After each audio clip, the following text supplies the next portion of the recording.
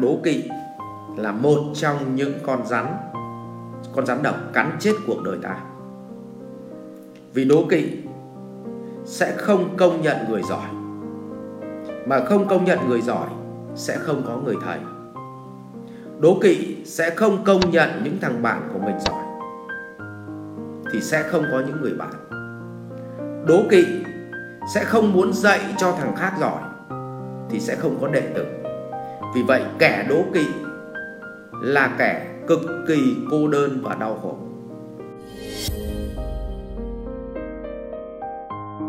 Dạ thầy ơi, làm sao để loại bỏ tâm đố kỵ ra khỏi bản thân để yêu thương mọi người hơn ạ?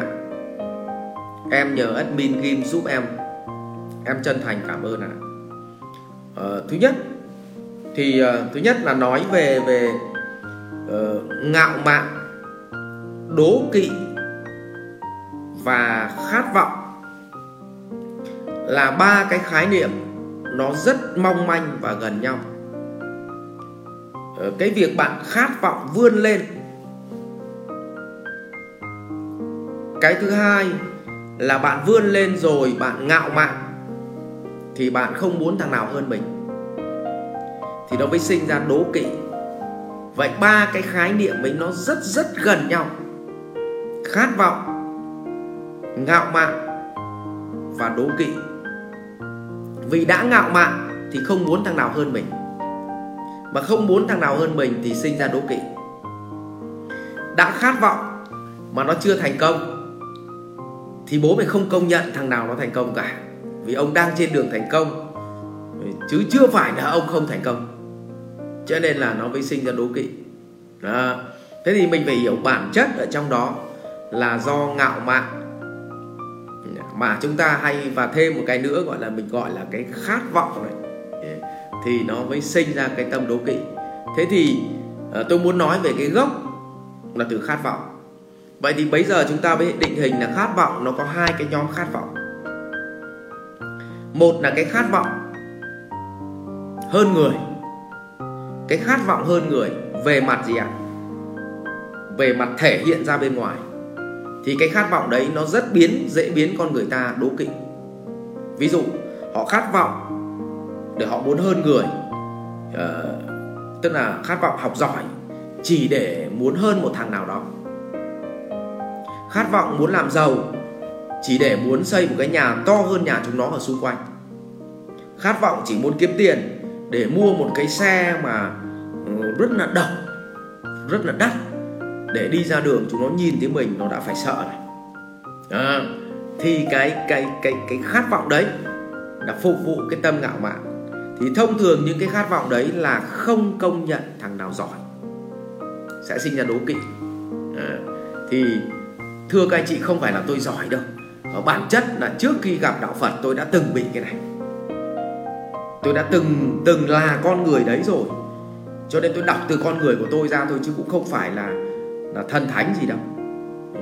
Thế nhưng mà cái loại khát vọng thứ hai là cái khát vọng mình làm được một cái việc gì cho xã hội.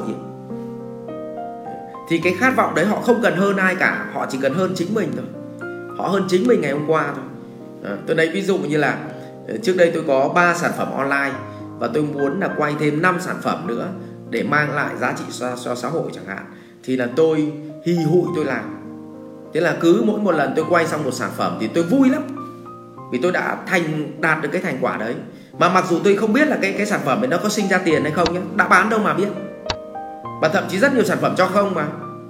Nhưng mà nó vui vô cùng vì mình đặt được cái mục tiêu là mình phải sẽ làm được việc A, việc B, việc C. Vậy khát vọng của cái việc vượt qua chính mình và cái khát vọng vượt qua người khác, thì khát vọng vượt qua chính mình nó sẽ giúp cho mình tĩnh tại. Và cái niềm vui ấy là niềm vui bên trong. Vượt qua chính mình thì nó sẽ là niềm vui bộc lộ vào bên trong. Còn cái niềm vui mà khát vọng hơn thằng khác ấy, thì nó bộc lộ ra bên ngoài. Tức là đi đứng nó cũng hoành tráng hơn, ngạo mạn hơn, thể hiện ra bên ngoài ngay lập tức. Và họ tập trung vào cái hình tướng bên ngoài để uy hiếp thằng khác. Và muốn vậy thì khi họ gặp một đối tượng nào đó mà uy hiếp họ thì họ rất ghét, cho nên nó sinh ra đố kỵ, và chúng ta gọi đấy chính là đố kỵ. Đố kỵ chính là nhìn thấy thế nào hơn mình ghét thì nó gọi là đố kỵ. Đấy, thì như vậy bạn hiểu cái cơ chế của đố kỵ rồi. Nó nằm từ khát vọng.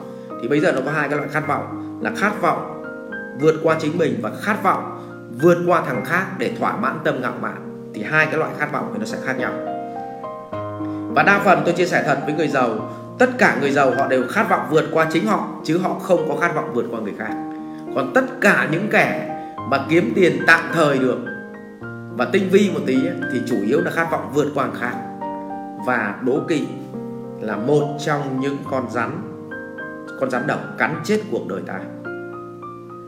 Vì đố kỵ sẽ không công nhận người giỏi, mà không công nhận người giỏi sẽ không có người thầy. Đố kỵ sẽ không công nhận những thằng bạn của mình giỏi thì sẽ không có những người bạn. Đố kỵ sẽ không muốn dạy cho thằng khác giỏi thì sẽ không có đệ tử. Vì vậy kẻ đố kỵ là kẻ cực kỳ cô đơn và đau khổ. Không có thầy thì không giỏi được, không có bạn thì không có cuộc sống vui, không có đệ tử thì không ai làm cùng với mình. Như vậy đố kỵ sẽ giết chết cuộc đời mình. Cho nên khát vọng gì thì khát vọng, thì cuối cùng phải quay trở lại khát vọng để vượt qua chính mình. Đừng khát vọng vượt qua người khác, thì bạn sẽ không bao giờ bị rơi vào vòng của đố kỵ và không bao giờ bị chết kẹt trong cuộc đời này.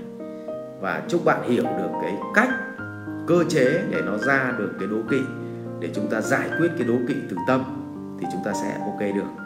Rồi, chúc bạn có một cái tâm an lạc để sống hạnh phúc. Rồi, cảm ơn bạn.